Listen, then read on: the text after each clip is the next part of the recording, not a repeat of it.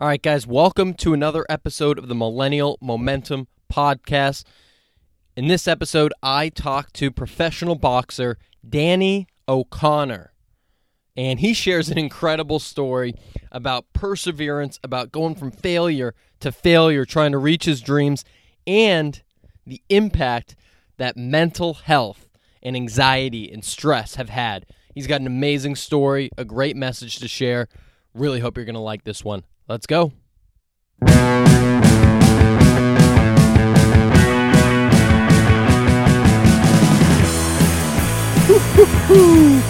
right, guys, happy Wednesday. Let's rip into this episode. If this is your first time to Millennial Momentum, really the whole focus around this podcast, the blog, everything I do is for millennial personal development. I think that we're a very ambitious group. I know I am. I know a lot of my friends are. And in order to get to that next level of pay, of your relationship, of your career, whatever, your health, you need three things. You need really strong work ethic, you need a positive attitude, and you need just a little bit of momentum, which is forward motion with energy. I'm hoping that this show can be that little spark, that forward motion with energy for you to get to where you need to be. So thanks so much for joining in. A few quick notes before we get into today's episode. You can find all of the info, show notes, information about the guests, about me, on millennialmomentum.net. You can find me on social media at Tommy Tahoe on Twitter and Instagram. If you like what you hear, give me a shout on social media. Find me on the website. You can email me. I would love to, keep getting in touch with the people that are listening and engaging with the show. And the one thing I ask is, if you do find value here, I put a lot of time into this, a lot of effort. This is outside of a full-time job that I have in sales. So it's early mornings, it's late nights, it's weekends. Just hit subscribe wherever you're listening and give a quick review. It helps to spread the message wider, make more of an impact, and helps me to get, better and better guests and continue to create this show for everyone. So thank you for that. Let's get into today's guest. So today I'm talking to Danny O'Connor, and it's a funny story. Danny came to speak to my company almost a year ago at the beginning of 2018 as kind of a motivational speaker, and his story just really, ripped everyone up. He has an incredible story and not really what you think of necessarily when you think of a professional boxer. But, by trade, he is a professional boxer, trainer. He's a youth mentor. Some of his athletic achievements include being named to the 2008 U.S. Olympic boxing team. He was the 2008 USA National Champ, 2008 National Gold Gloves Champ, among a few other things. He's also full-time husband, father, and a career firefighter. And Danny has a great story of, learning late boxing, starting when he was in high school and coming up the ranks and putting his whole heart and soul and life into it and sacrificing a lot and sleeping on, a floor of an apartment with cockroaches on it so that he could live out his dreams and going, as he says, from failure to failure, never stops trying to reach his dreams. But he's had a few setbacks, and most of these are due to mental health and deep roots of anxiety and stress. And I'll let him tell the story, but it's had a major impact on where he's been able to get, and has hurt him on a few national stages. And, he says that he didn't know how stressed he was until it was too late. And so it's kind of a tale of two stories. It's such an interesting story that he has around, going and fighting and being tough and getting after it, but also the lessons he's learned about, being more mindful and taking care of himself so that can put him on a better stage professionally, help him with his relationship with his wife, with his kids, and just feel more at ease. So without further ado, let's get into the great Danny O'Connor. All right, now on the show we have Danny O'Connor. He is an accomplished professional boxer, trainer, youth mentor who's racked up a ton of accomplishments, including being on the 2008 Olympic team.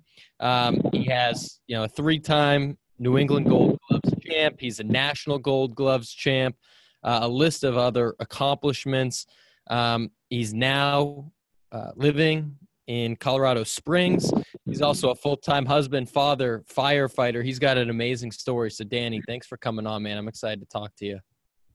All right, appreciate it. I'm excited to be here. Like I was saying before, I was bummed out that I wasn't able to hop on last time for the show, and I don't remember exactly what happened, but I know I was up in training camp up in Divide, which is like 10,000 elevation. So I was literally in the middle of the woods with no service. Closest store was like a half hour away. So I think that it was just it just didn't work out the way it should have. But I'm happy to be here now, man. I am. Yeah, it's all good. It's all good. I'm excited to do this one today. And, to give some context to the listeners, you came to speak to my company almost a year ago. Tech Target. Yes, sir. Yeah. Dude, that was an awesome one. And you know what's funny about that one is that, like, I don't even really do that. Like, it was kind of like on a whim. The money that Tech Target paid me went to the charity, so I was helping my nonprofit, and I really had nothing prepared, and I kind of just came and spoke off the top of my head for an hour. It was wicked awesome. It was so much fun. That's cool. You didn't have a talk track or anything. You just kind of went for it. Yeah. Now as I'm, out here in Colorado, and I'm kind of trying to dive into the world of speaking, especially into the corporate world. I see how much more unprepared I was at the time to go into Tech Target. And you know what?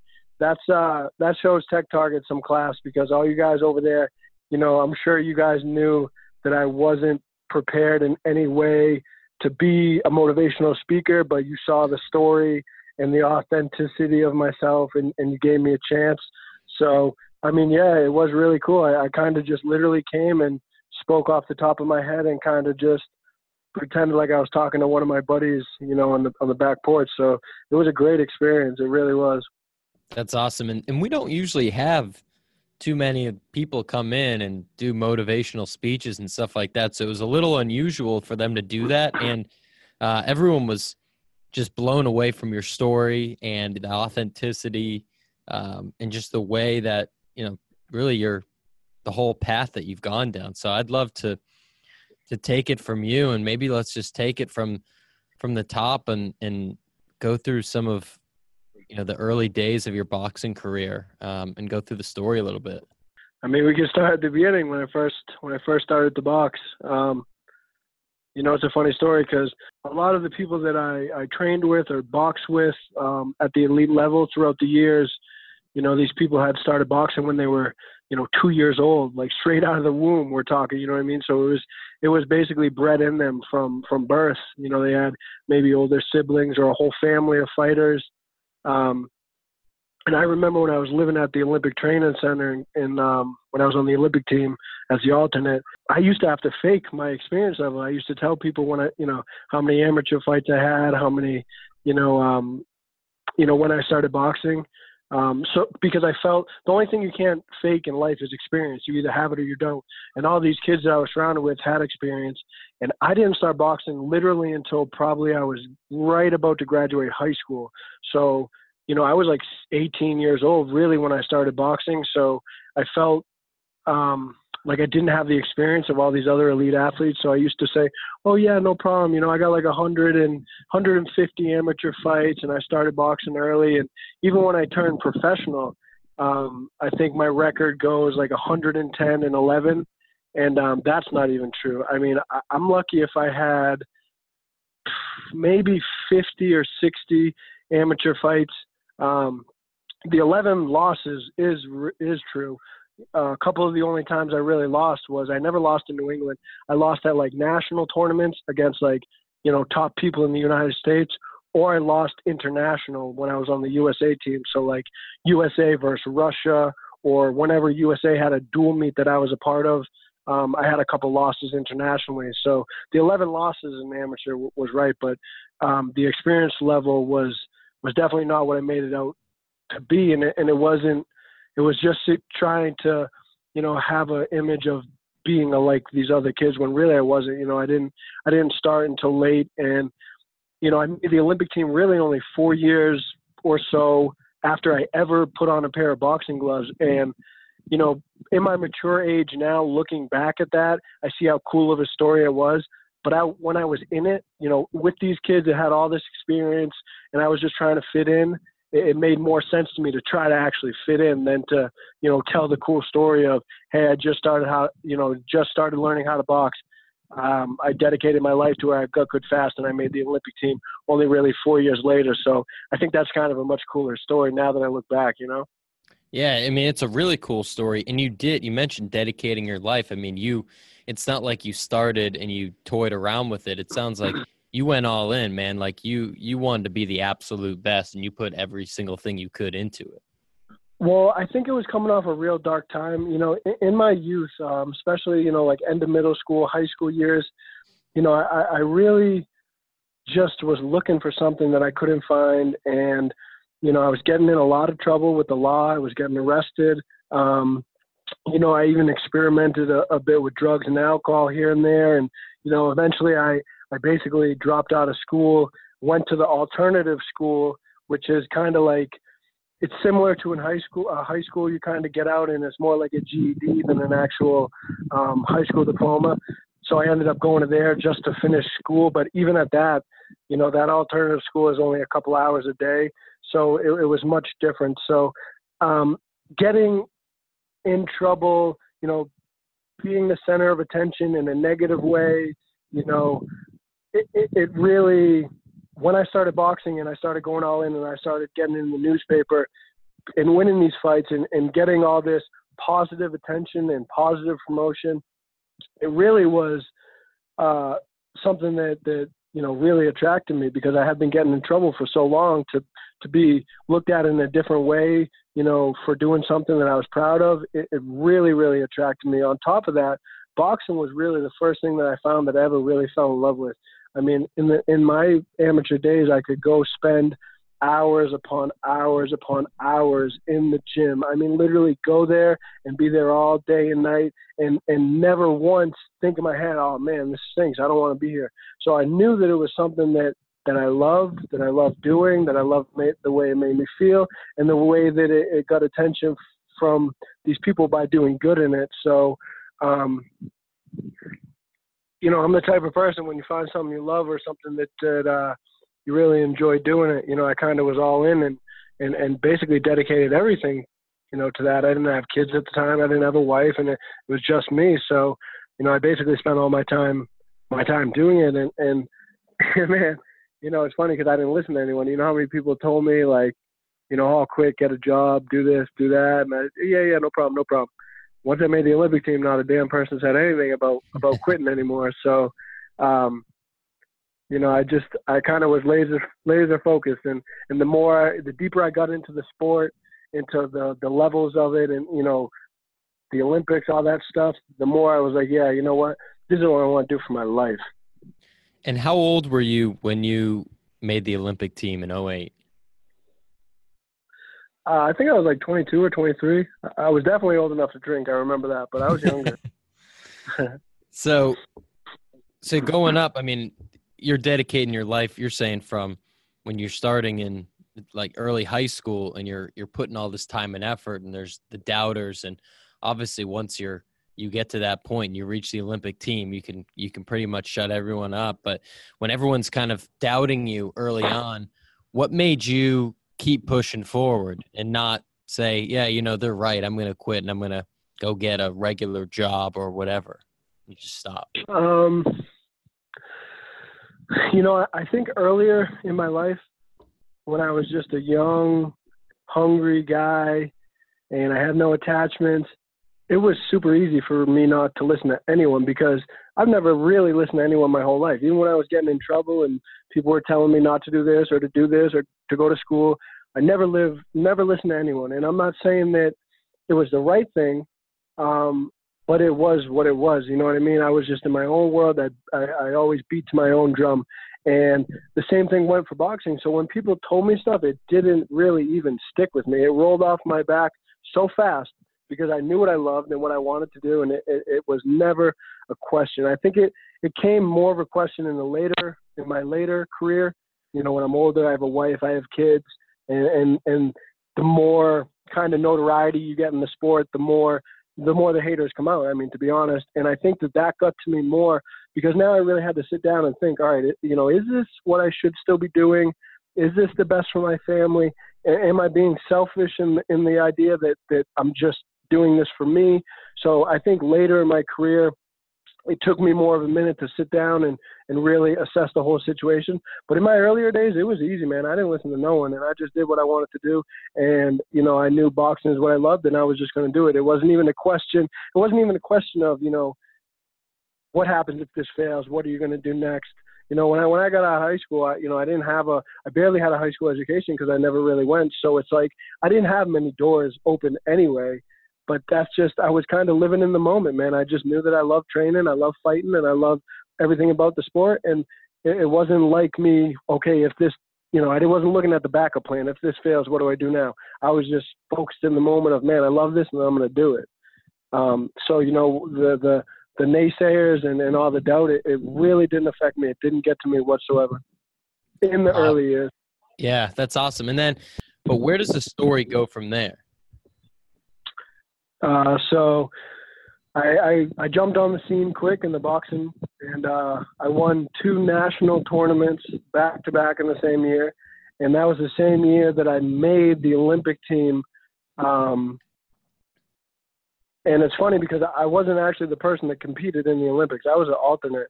So I was actually blessed and even lucky to be able to go because there were a lot of alternates, and they really only took 3 or 4. Because if you're in one weight class, you can kind of, you know, spar up a weight class or spar down a weight class. So you could really get 3 people ready, your weight class above you and below you. So they didn't take everyone. They only took a couple people. And I was one of them. And I was lucky enough to go. And, man, it ate me up having to watch at the Olympics and not compete. The person that won the gold in my weight class, I had beat like a month earlier in a dual meet, Dominican Republic versus USA, and I beat him by a substantial amount. So I knew, like, all right, I'm watching this kid that I just beat win a gold medal and, you know, have a dream come true, probably be a star overnight and definitely be financially good for a while. So it was tough, but, you know, it's always good and bad. I still got to go. I was still part of the Olympic team. But I was a lot older than all these other people. You know, they were younger. You know, they had already been groomed with hundreds of amateur fights. You know, I'm talking about my teammates. They had been boxing forever. So I knew as soon as coming home from the Olympics in 2008 that I was going to try to turn professional right away and see where I could go in the professional ranks. So when I came home from Beijing in 2008, I turned pro shortly after. I think I got home in, I don't know, August or something, and then ended up turning pro in like September or October. And then I started climbing my the professional ranks at that time. Yep. And so it's clear, you know, it was clear in your mind that at that point that you had it in you, right? Because that guy, you know, you beat the person that won gold. So you knew you had the skill and you had put in the time to get there. So you go pro. And then how long does it take to climb through the ranks, and how is that affecting you at this point, like financially, where you're low-level professional boxer? Are you a firefighter at that time, or how else are you helping to earn an income? Dude, well, first of all, I always knew that I had it, and I still know that I have it, and I have yet to been able to perform up to my potential. And I think that's one of the biggest things is actually stepping away from the sport is I know what my potential is, and to not live up to that potential, you know, that's probably one of the biggest regrets you're going to have, in my opinion, as a person, because I know what I am capable of, and I have yet been able to do it. And it has nothing to do with the sport. It has to do with myself, with my, you know, my habits and my mental status. And just one time or another, something wasn't right to make it happen. You know what I mean? So I've always known that I have it in me. It's just a matter of getting it out me. to be able to perform at that level and to achieve all the dreams I've set out to be. So going pro was an easy decision for me. It's what I wanted to do for my life. And yeah, absolutely. I mean, boxing is not a sport where, you know, you sign a contract to the Red Sox, now you're part of the team, you have a locker room, you have a stadium, you have a plane, you have training camp. It's not like that. Boxing, you're on your own, man. So it's like I signed with a promoter out of Florida right off the bat. And, you know, I think he gave me like a $5,000 signing bonus. But on top of that, it was really nothing. You know what I mean? It was whatever. You know, some people worked a job. I was lucky enough to have a manager at the time who gave me a stipend of about, you know, I can't remember what it was exactly, but it was a couple $100 or $1,000 a month that I was expected to live off so that I could train full time. And that's what I did. I mean, I literally trained full time. I had no attachments. I was back and forth from here to Florida, training, sparring, fighting as often as I could. And I was not a firefighter. I wasn't a firefighter until, you know, 2 years ago. That's when I became a firefighter. And I'm 33 now, so I was older and at home when I was at. But, you know, I trained full time and all the way until like 2000. I think it was 2011. 2011. My 14th fight was when I had my first hiccup in the road and I had my first loss. And it was on national TV on Showtime. It was a huge fight. It was kind of like one of those things where like I was a prospect and they were toting me for a while. And then this was a fight on Showtime on, you know, he was undefeated as well. It was a big step up fight. The winner would have then jumped on to bigger fights and bigger stuff. And that's when I had my first hiccup and my first loss. And it's kind of like one of those situations where I said before, I know what's in me. I have the potential. That was your perfect example of one, you know, you have buckets. That's the way I look at it. And each time you're filling a bucket, you have one for training, one for your family, one for nutrition, one for your job, you know, whatever your buckets are as a person, and you're, you know, supposed to equally fill these buckets. Well, on this night, my mental status bucket was empty, and I really didn't know how to deal with the pressure. My anxiety got me bad. I had a massive panic attack in the locker room.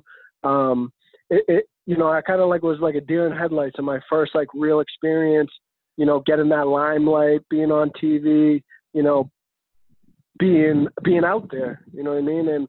And I didn't know how to handle it. And ultimately I went into the fight and got beat up pretty bad. You know, my mind game wasn't on. And, you know, that's the first thing that comes to the equation. And when that wasn't on, nothing else was on. My boxing ability, you know, nothing. So I ended up taking my first loss, and that was real tough. You know what I mean? That was real tough to kind of get a chink in the armor, you know, especially so early in your career. I think boxing's a sport where, you know, that those losses are real important. People don't ever want losses. They can derail you, set you back. So, you know, as a prospect or someone turning pro to try to build their career, they're building this big record with no losses. You know, that's the game plan for everybody that turns pro. Get a bunch of wins, no losses, and jump into that next level of, you know, elite, you know, TV, HBO, Showtime, pay-per-view, you know, keep climbing the ladder. And on this night, I stumbled big time on the ladder, and it brought me definitely back down a couple rungs. I mean, that was a dark time in my life. I had just met my wife, Diane. You know, Liam was my first son, was only about a month old at this fight. We literally had no money whatsoever. I mean, we were living in like a box for an apartment. And it was tough because on this time I tried to have a training camp while getting ready to have a baby, but I also was getting ready for the biggest fight of my life. And you know, the number one thing that I am is a dad and a husband. And from day one, I've always, you know, put that a high, you know, number one on my priority list. So to have this new baby, this new family, at the same time I was getting ready for the biggest fight. I mean, I think just everything kept adding on and adding on and adding on until it came to a head and exploded. And unfortunately for me, well, not unfortunately, because I think there's two ways to take a loss, and that's anything, any type of failure.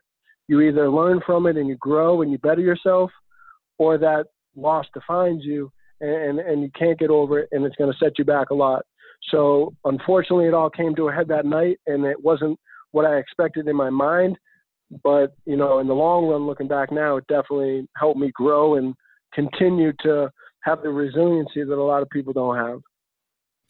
Yeah, man. And I remember, maybe to speak a little bit on the mental aspect, you talked about some of the buckets, and I think about that too, like the different buckets in life, and that's how I phrase it. And you mentioned at that point, the mental bucket didn't really get any acknowledgement from you. And I remember when the first thing you said when you spoke to our company, you walked in and you said something about your anxiety. You said, I dominate my anxiety, and that's the mindset you have. But you've come a long way since that day and that night of that fight. So what have you done to help ease some of those tensions?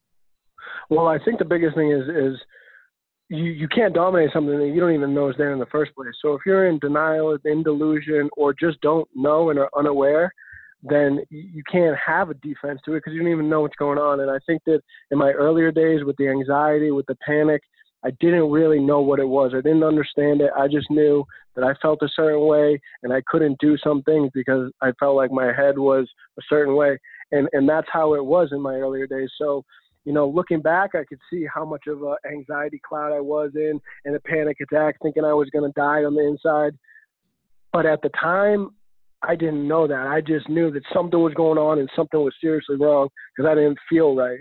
But I didn't know what it was, and I didn't know, I had no defense to it. And that's why that mental bucket was empty because I didn't even know it needed to be filled. I didn't even know what I didn't know. Do you understand that? So, yeah. I never even worked on the mental bucket. I just worked on grinding, on training, on being in shape, on, focusing on what I had to do. And then when it was time to really mentally bear down, the bucket was empty. There was nothing there for me to do. And that anxiety, that panic got the best of me. And I think as I progressed over the years, I started to understand that anxiety and that panic and those feelings. And, you look at it like this, you have a panic attack every day for a year and you think you're going to die, but you don't die. Eventually you start saying, man, what the fuck? You know what I mean? Like, I'm not dying. What is this? You know what I mean? So I started understanding it, learning it, dealing with it. I did a lot of reading on it, and, eventually I just got real comfortable with it. Now, I'm not saying that it's, it still comes on all the time, and sometimes it still really sucks, and sometimes it fools me, and sometimes it gets me real uncomfortable. But for the majority of it, I've done so much meditation work and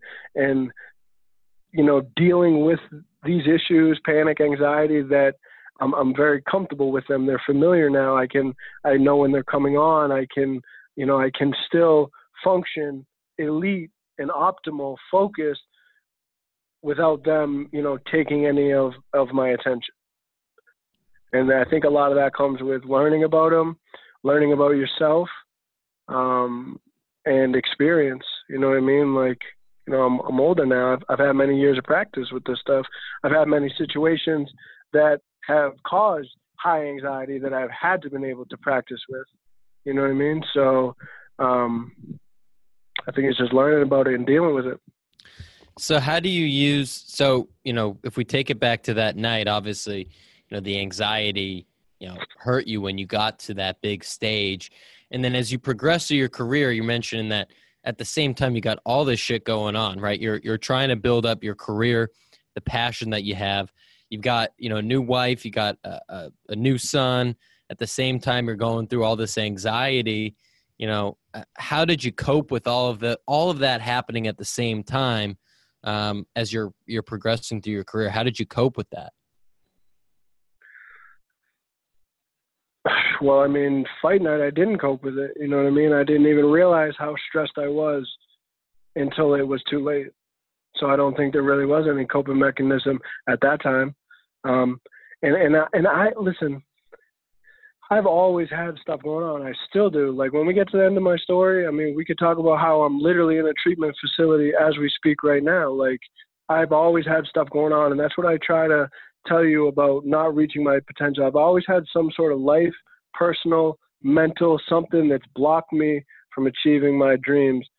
the thing is, I've never quit trying to achieve them. With one failure after the next failure after the next failure, I keep getting up and keep pushing on and keep coming back. So, I think it's being able to really be okay with everything that's happened. First you got to decipher between what you can control and what you can't control. A lot of the things that happen you can't control, and for you to let them take your chi is not so fair because you don't even have control of them in the first place. The things that you can control are the things that you need to square away. I mean, if it's pre-planning your next day so that you can wake up and just bing, bang, boom, you're out the door instead of waking up in the morning and trying to get all your stuff and not knowing where it is and, oh, no, my clothes are dirty and now I got to do this and change my outfit. The things you can't control, you got to control. I mean, you need to square yourself away, and that's, in boxing, it's training, it's being on weight, it's, being fight ready so that you don't need to get ready. In life, it's about, being put away. For me, it's picking up after myself, making sure that my stuff is all put away, trying to be very organized. That way, I'm very clean and very organized and very ready for anything. If anything needs to happen or if I need to get something, I know where it is and there it is. With career, whatever, if you work in an office and your job is to do these reports, you take the time to do them the right way, to study those reports, to know them in and out and to get them done. And I think with me, I had so many bad habits and things that I viewed as negative throughout my whole life.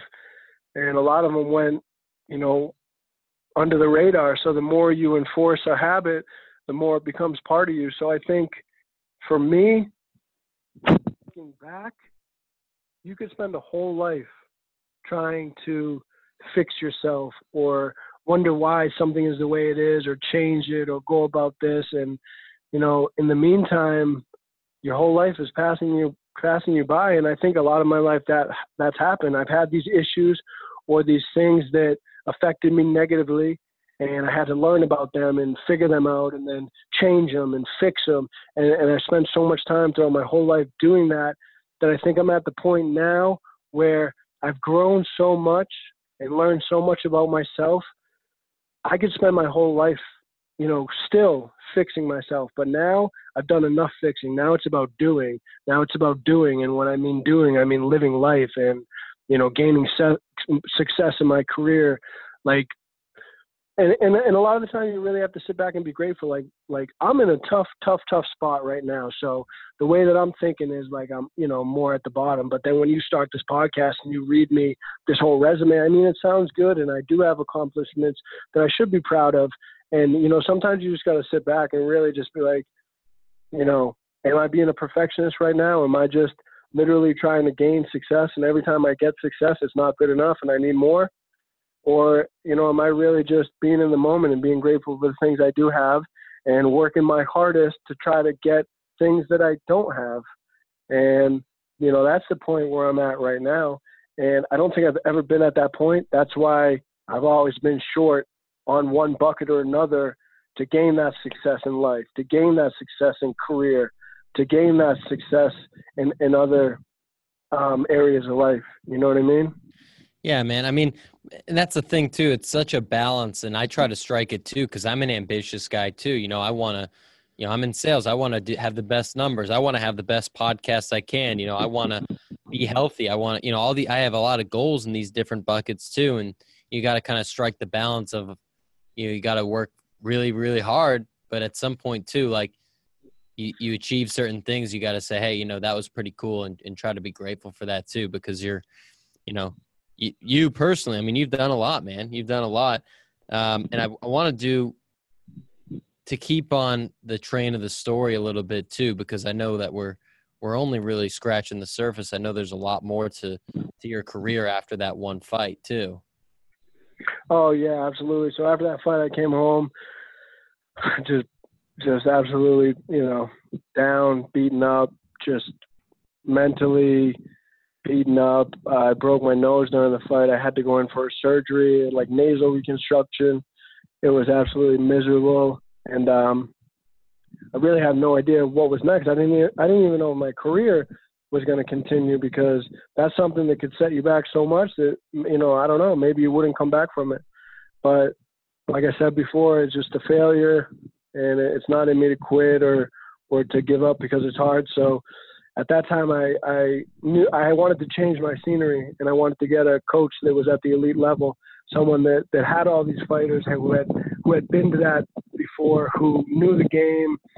So there was this guy named Ronnie Shields, and he was a coach in Texas, and he trained like the likes of like Evander Holyfield and Tyson back in the day. So he was a big name, and he had been there, and I got in contact with him, and he was willing to train me. So I remember this like it was yesterday. We had no money, and I actually had to sit down with one of my buddies who was successful at the time, and I asked him to borrow, like, I don't remember the exact amount, but it was something like $600 or $700. It was a lot of money because I had no way to get a plane ticket to go down there. So I took the money that he gave me. I bought a plane ticket. I left Diane and Liam here in the apartment, and I flew down to Texas and got a one-way ticket. I literally just packed a bag with some boxing stuff, and I flew down there. I didn't know anybody.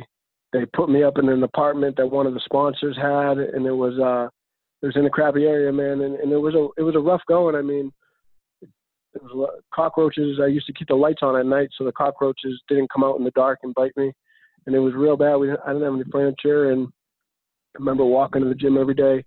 But I was starting at the bottom again. I was back down the ladder. I was at one rung, and then that night happened where I lost, and I was back down. So I was kind of like starting over. So I worked my way back up, got in good shape. I would fight when I could, and then whatever money I got from the fight, I'd try to just send it home to Diane. And I did that for a real long time, and I grinded my way, and eventually I started. I met this guy named Ken Casey who, was really like a savior, and he's a Dropkick Murphys, and he's a bass player, and he found me in this apartment down there in Texas, and he really. He probably felt bad for me at the time. I was struggling bad, and he decided to help me to be my manager in boxing. Boxing and music is very similar, so he took me under his wing, and I started building. Eventually I got an apartment. Eventually I moved Diane and the kids down to Texas with me. So Liam and Diane were there, and I went on tour with the Dropkicks, and he took me under his wing and was getting my name out there and showing me what it was to build a brand. And basically he was like my mentor, and that information that I learned from him, still to this day, I always tell him, like, what I learned from you was so valuable. It's not something you can ever learn in school or in a book, or it's just the way you act with people and the way you're out there. So I really got like an education on this stuff, and built my way back up to being back on TV again for Fox Sports. And again, it was one of those things. I was, you have these habits that you keep reinforcing years and years. And one of the biggest habits that I was reinforcing was all these negative habits when it came to food, to nutrition.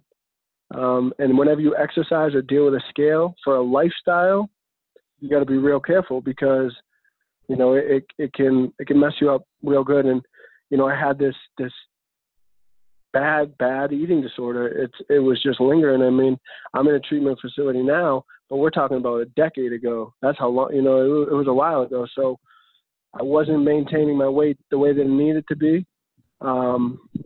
At this time, Diane had already came to Texas. She didn't like it. She didn't really want to be there. So she ended up moving back home. So I was in Texas alone. And me and her's relationship was really being strained because she was home, I was away. I had so much guilt because I was missing my kid and missing being a dad and missing being a husband. But at the same time, I was trying to follow this career, this boxing career, so that I could set my family up. So it was like a double-edged sword. And it just, everything was weighing down on me, and I ended up quitting. It was like 2 weeks before that big fight. I ended up quitting the sport of boxing. I knew this guy who had a flight benefit, and he allowed me to fly on standby for free.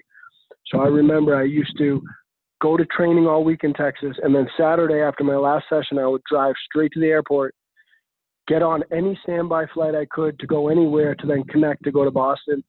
I'd usually get off the plane, if I made it, like 1 o'clock in the morning, take the bus home to Framingham, and then give myself literally like a half an hour to talk to my wife because I was trying to save my marriage and then be there for her. Wake up in the morning at 6 a.m., give Liam a kiss on the cheek, and go back to the airport and do the whole thing over back to Texas so that I could be there for Monday AM training. And I did that, I don't even know, probably for like a month or two. And it goes back to the thing where, I'm trying to save my marriage and my family, but at the same time, I'm trying to get ready for this biggest fight of my life again on TV. And I ended up quitting. It was too much on me. The pressure of everything, the eating, I was probably like 30 pounds overweight or over my fight weight because I couldn't control my eating habits. And I ended up quitting. I went home, I quit boxing. I quit boxing for about a year. I went home and started working at Trader Joe's. And I worked at a grocery store, and I was just trying to be a dad and a husband and, be there for my family. And that lasted about a year. And after I was kind of in a better situation with my family, with Diane, then eventually I actually went back to the sport of boxing. I don't have any regrets about that. A lot of it was mental, the pressure, but I also made a decision, to choose my family over the sport of boxing. And I don't regret it. I went home, I saved my marriage. Me and Diana are, better than ever. So it was something that I don't regret doing. But I think the way that I did it, I kind of regret because I kind of just flaked on everyone. It was like, hey, listen, I can't handle life or boxing anymore. I quit. See you later. And I think I heard a lot of people that, were really had my back and were helping me. And it wasn't my intention at all. I was so messed up and no one could understand that. No one could understand how messed up I was mentally, starting to be physically because I couldn't handle these eating issues that I had. And when I went home, that's when I really started getting the grip on anxiety and panic. I was just so torn that it ended that way and that I let, again, my mental status get in the way of my dreams of doing this stuff. So I went on this mission to really learn about myself. And that's really when my journey of self-discovery and bettering myself started, was that year when I was working at Trader Joe's. I learned everything I could about anxiety and panic and myself. And, I read all these books, everything from Stress of Life to Combat to self-compassion books. Everything. I was doing everything in my power to kind of learn about myself and figure out why I was like the way I was and to start making changes so I could achieve these things in life that I wanted to. And, my family was in a good place, and I decided to come back to the sport of boxing. This time I was going to do it a little bit different. I was going to try to live home in Framingham and fight at the same time I was being a dad and a husband. So we'd all be together. So basically I'd have training camp at home with my family. And, it worked out okay. I ended up coming back to the sport. I fought again. I worked my way back up, and I ended up getting another really, really big opportunity. It was on TV, and it was just a coincidence that it was that first kid that beat me. His name is Gabriel Bracero, the kid that beat me on my 14th fight. It was a rematch. Oh, wow. And it was at home. And the funny thing is I feel like the universe gave me a redo, right? It gave me my second child, which is Keegan, at the same time this fight happened. So now I was home. I was getting ready for a second child, being birthed, going through the process with Diane. At the same time, I was getting ready for this huge fight against this kid that already beat me. And I look back now and I say, man, I can be proud of that. That was a victory. I did everything that I should have done when it came to being with my family and the baby coming. And I did everything that I could have in the gym getting ready, even the mental game. This is when I started learning how to meditate. So I filled my mental bucket off the roof for this fight and all the other ones. So I look back and it was a good victory, and I'm proud of it because the same exact situation from my 14th fight happened again. And this time I handled it. It didn't get the best of me. And I went into that fight, and it was at home. And this was yet again the chance to, step to the next ladder, the next rung, finally where I haven't been. And I remember, I really don't think I've ever been more ready for a fight. I mean, I sparred, I did everything I had to do. I was so ready. And I walked into the fight and I ended up getting knocked unconscious in the first 30 seconds of the fight. It was just like one of those once in a lifetime, once in a million chance. He threw a punch at the same exact time, and it was perfectly placed on my chin. And I was out cold. I was out cold. First 30 seconds of the first round on national TV, out cold.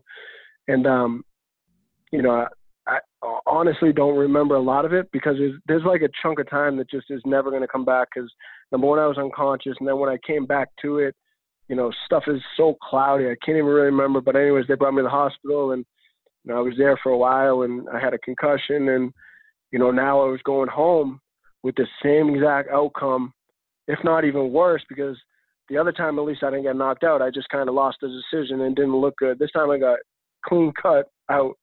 And, man, that's you know, crazy. Later in my it's crazy that all that training and it comes down in 30 seconds and you get a unlucky, you know, break and you get cut in the jaw and then you're out. Yeah. And you know, it shook me up big time. You know what I mean? I basically went home with the same situation. This time it was later in my career. It was another loss to someone that already beat me. It was in the worst fashion that it could have. And, you know, this is, you know, I think maybe this might have been one of the times when the haters really started to kind of come out, because when I decided that I wanted to go back to the sport of boxing after that, I think a lot of people didn't want me to or didn't think I had the ability to anymore.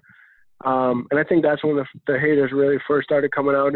I think there was probably a lot of doubt in myself too, because, you know, I really thought that I had put everything I could have into this, and it didn't work out the way I wanted to. So that, you know, I think it created a lot of doubt in myself. And again, I went home in the same situation. You know, I didn't know what was going to happen with my career moving forward. You know, I was kind of devastated. I had a concussion, and, you know, I didn't know what was going to happen moving forward from that. And I think I took another year off after that knockout. I took another year off. That's when I started kind of speaking to schools. That's when I really started to, like, you know, get my story out there.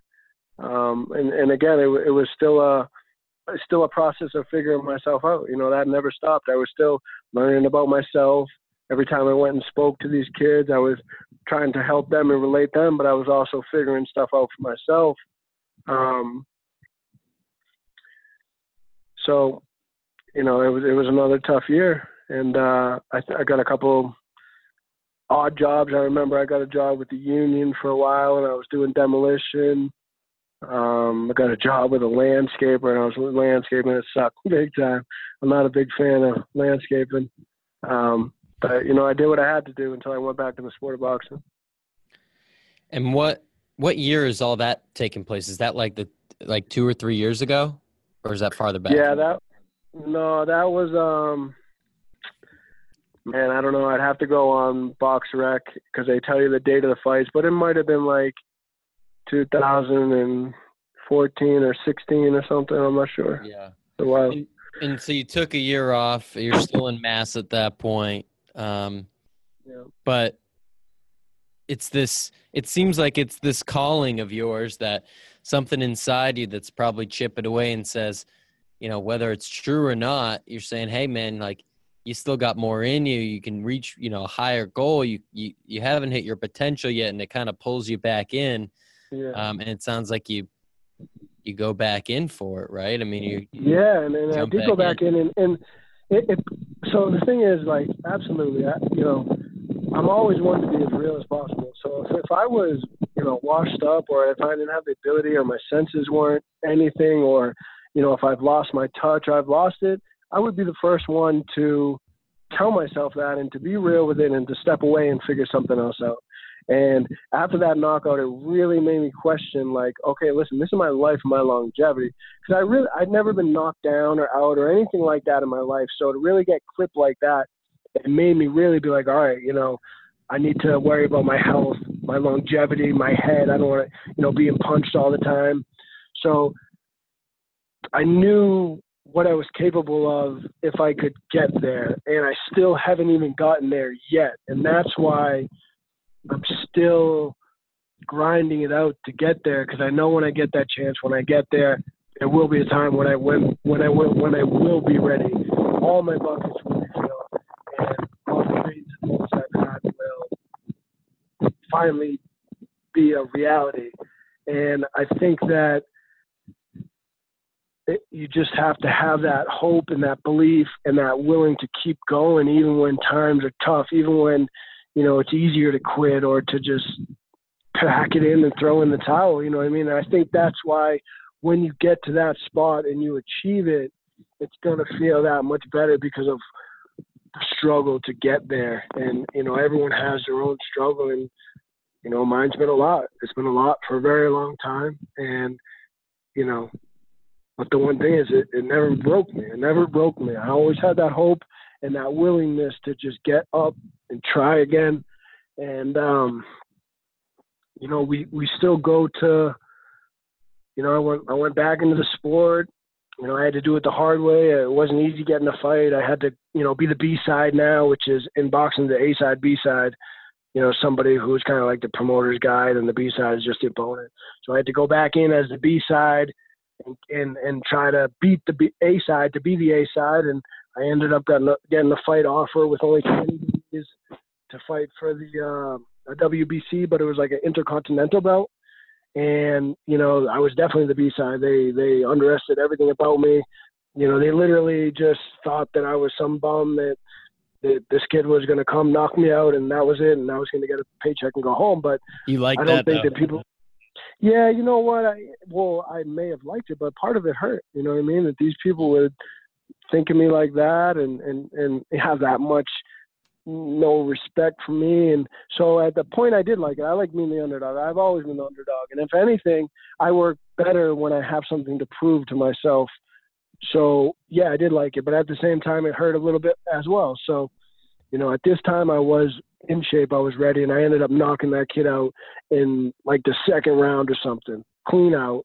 And I won that little belt. And it was kind of like a resurrection. And I ended up getting another fight, and I looked really good. That's when I was away at training camp in Colorado when I was supposed to do the interview with you. I was focused. I was in a real training camp, and I ended up looking really good against that kid. It was one of my best performances. And then from that fight, I got a shot at the world championship belt, of the world, the WBC, the legit WBC.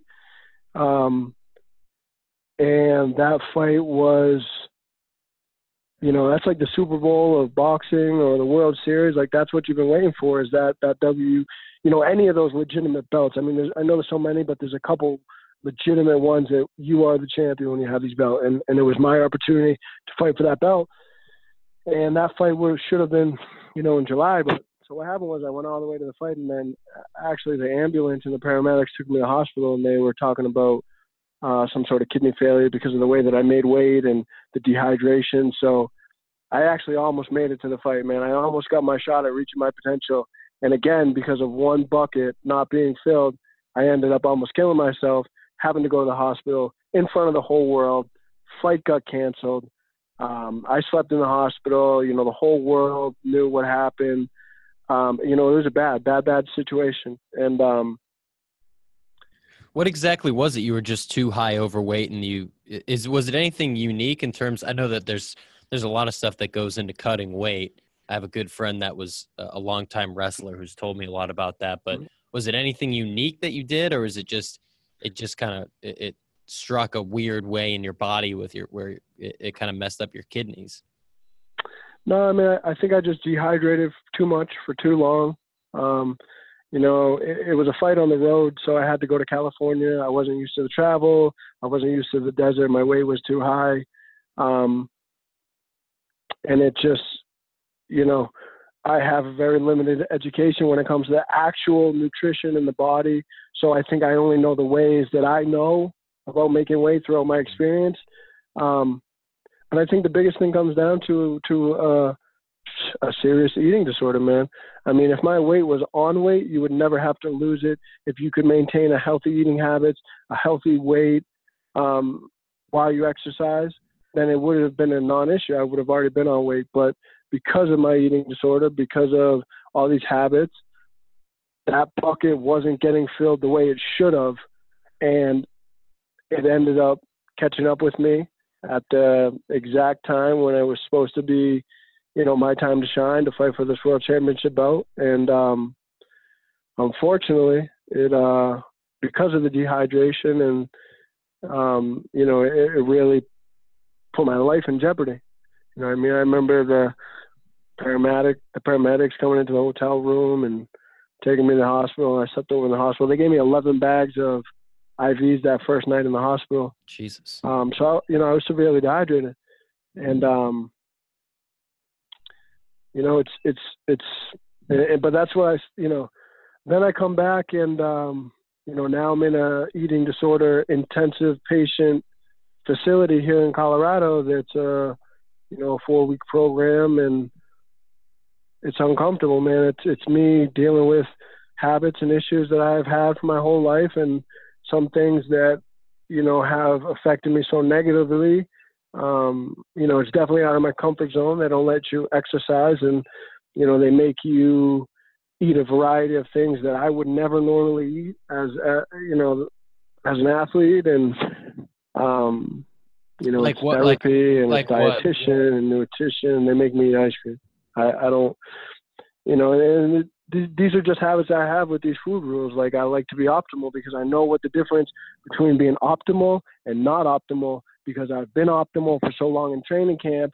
Then I fall off. And if I'm eating off, unhealthy stuff or, things that aren't optimal to me, I can see the difference. I'm very aware with myself and how I am. So, like, it's not like that in the program. In the program, there's no restriction whatsoever as you're starting to learn about yourself and your eating habits and change stuff. So, like, when I got to eat ice cream, I don't like it. So is part of what they do, like, telling you to eat these different foods so that you know how your body reacts, or you can tell yourself to stop if you're going crazy, or what's the point of them not being optimal with your nutrition during this program?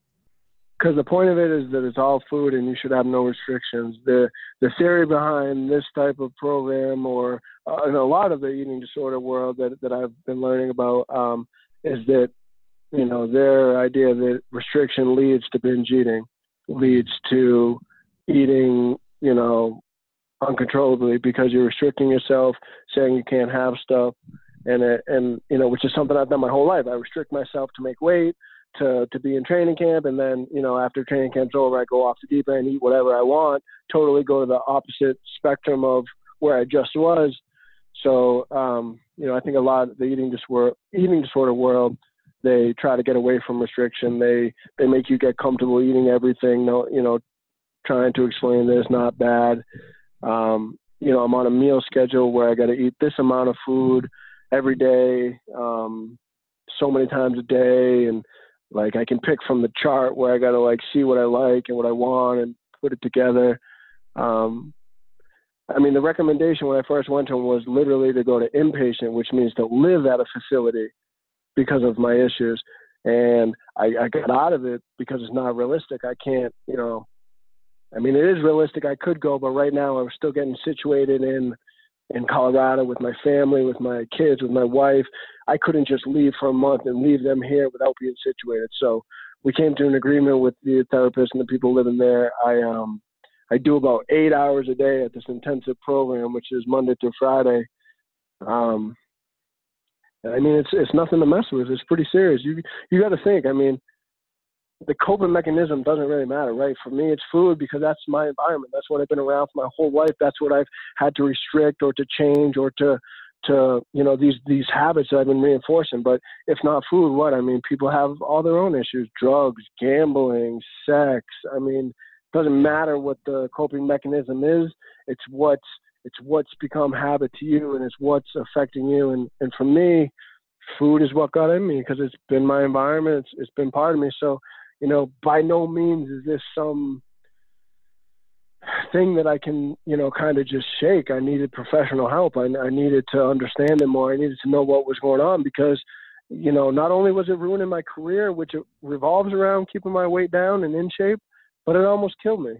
So it was something that I really had to sit down and be like, all right, man, before you do anything else, you got to take care of this, because if you don't, it's looking like a lot of stuff isn't going to work out with this around, and potentially that could be my life. So, you know, it's something I took real serious. And not only that, dude, like, it's one thing if you got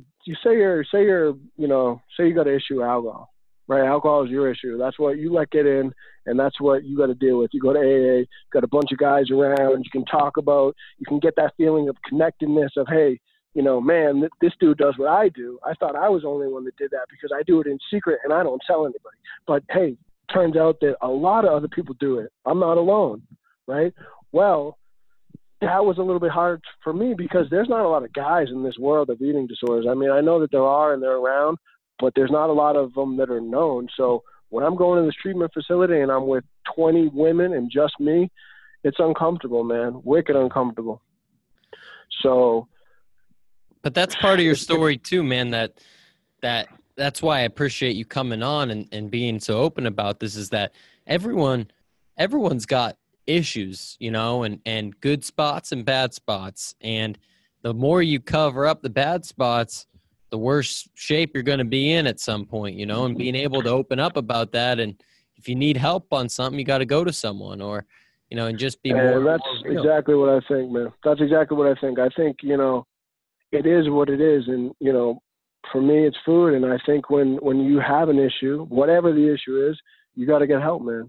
You can't act like it's not happening. You can't act like it's not there. And if you've tried for so long to do it on your own and you still aren't able to get over these hurdles, then you need to get help, man. You need to tell other people. You need to find other people that know what they're doing. And, you know, the brain may be a very intricate thing that people don't know about, but guess what? A lot of people do know a lot about the brain and about habits and about studies and about how the body works. And, you know, I enjoy my therapy time with the therapist because I can talk about stuff and I can figure stuff out. So that's the biggest thing, man. If you got an issue, you got to get help, man. You have to, because you're doing yourself a disservice of not being able to be yourself and operate through life yourself if you have some sort of ankle weight holding you back, man. And that's exactly what this eating disorder was. It was a ankle weight that was controlling my life, you know, ruining my career, affecting my family,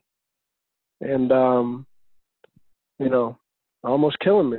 So it's something that I had to address right away. And that's the step of life that I'm at right now. I'm in this facility, and I'm almost done with it. It's done November 1st. And, you know, I think for once, all my buckets are going to be full, man. I really do. And I think that's why as soon as I'm done with this facility, I'm hitting the ground running. I'm going straight into training camp. I'm going to fight again. I'm going to get another opportunity. It's going to be the biggest opportunity in my life. And this time, all my buckets are going to be filled.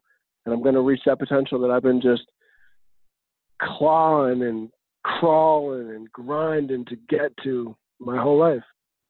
Man, I believe it. I believe it. I mean, I'll be in your corner, man. I'll be rooting for you the whole way and following along, man, because that's the thing is, you know, a lot of professional athletes or just people that are successful always point to that, like, you know, you got to get all your mind right and your body right and all that spirit, all that stuff, to be able to get to where you need to be. And it's a constant process, man. You're never going to be perfect. So it's always just trying to get better. And you're someone that's pushing to get, you know, you're obviously training hard, but you're working on the mind game. You're working on the nutrition game. You're working on the family game, all that stuff, man. So it's awesome to see. I mean, I think that, you know, I do hear a lot of people say that they're, you know, like when they're talking about fame and fortune and stuff, and, you know, that they say they're built for it. And, you know, I'm totally on the opposite side. I don't believe that I'm built for fame or any of this stuff, man. I don't like being the center of attention. I hate putting myself out there. You know, I don't like TV. I don't like interviews. I don't like talking. So I'm not built for it at all. So every time it comes close in the past, it has really affected me negatively. But I do think that this time, like I said before, that when it comes back around, I'll be ready for it, and I'll be able to embrace it and finally achieve some of the bigger goals that I've been working for my whole life. I mean, I know I've had a lot of little ones that I really look back and I'm grateful for. But there's a couple on my list that I've been working for a long time that I haven't been able to scratch off yet that, you know, I think it's just a matter of time now. Yeah, and you know what? If I don't scratch them off, it's okay, because the bottom line is that I have to be healthy physically and mentally. And by kind of working on my issues, you know, I'm in a good spot where I'm finally ready. Yeah, man. And my money's on you that you're going to be able to scratch those off, and you're a great example to anyone listening and to your family that you're taking care of all this stuff. As we wrap up, you know, one or two more questions, like, you know, maybe the last question here is, when you think about yourself, you know, a lot of the listeners here, I'm 25, right, and trying to make my way through this crazy world. And a lot of the listeners are in their 20s and just kind of getting into whatever they're doing with their lives. When you think back to yourself at that age, maybe 10 years ago, you're coming fresh out of Beijing or wherever you are in life. Is there any advice you'd give to that younger version of yourself, or you'd give to the listeners out there? Man, I feel like that's a pretty loaded question.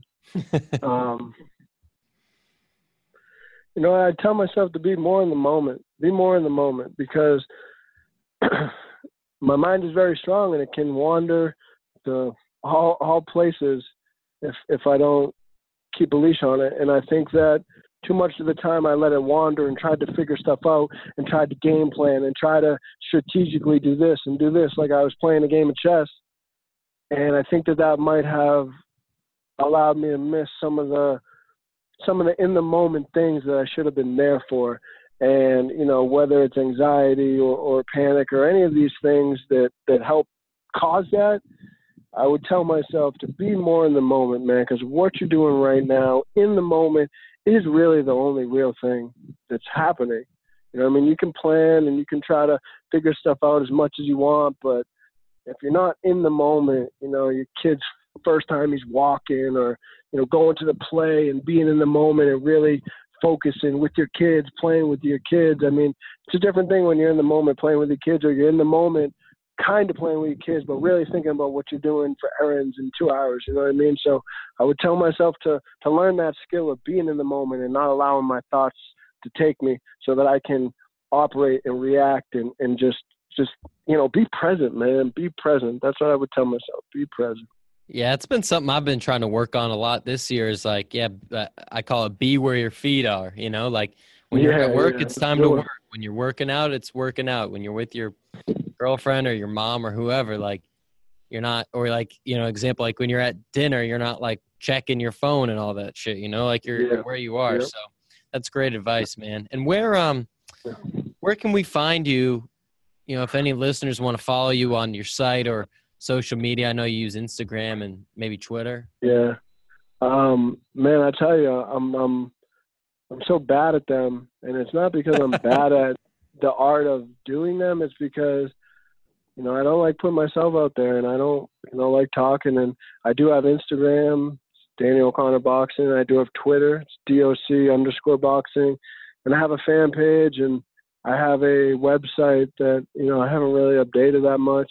And another thing with that is because now I'm much more in the moment. Like, I don't want to break my moment to go on my phone and update someone about something, you know what I mean? So I do have them, and I will be better on them. I know that now that I'm getting back out there, back into the world. And, you know, I know the way the world works, you have to have them in some capacity. But, you know, you can find me on Instagram or Twitter, and, you know, I don't know, I'll be there. I don't post much, but I will start. Awesome, man. Well, I appreciate you coming on. I know it's a long time coming, and, you know, like I was saying, the authenticity is inspiring, and, you know, whatever your next challenge is, whatever the next fight is, whatever you're working on, I got money on you, man, because I appreciate it. You got a fan in me, and I'm sure the listeners will all be supporting you too, man. So I appreciate you coming on. No problem, man. I appreciate you having me. All right, guys, thanks so much for tuning in to this episode of the Millennial Momentum Podcast. Remember, you can find me, Tommy Tahoe, on Instagram, on Twitter. Hit us up on Facebook, YouTube. millennialmomentum.net for all of the info from this episode and every other episode that we put out. And please, please, if you find any value here, leave a review, subscribe, share it out on social media, tag me. I respond to everything. Thank you so much for the support, for the love, for the listens. Let's have a great December. Let's close the year strong. Out.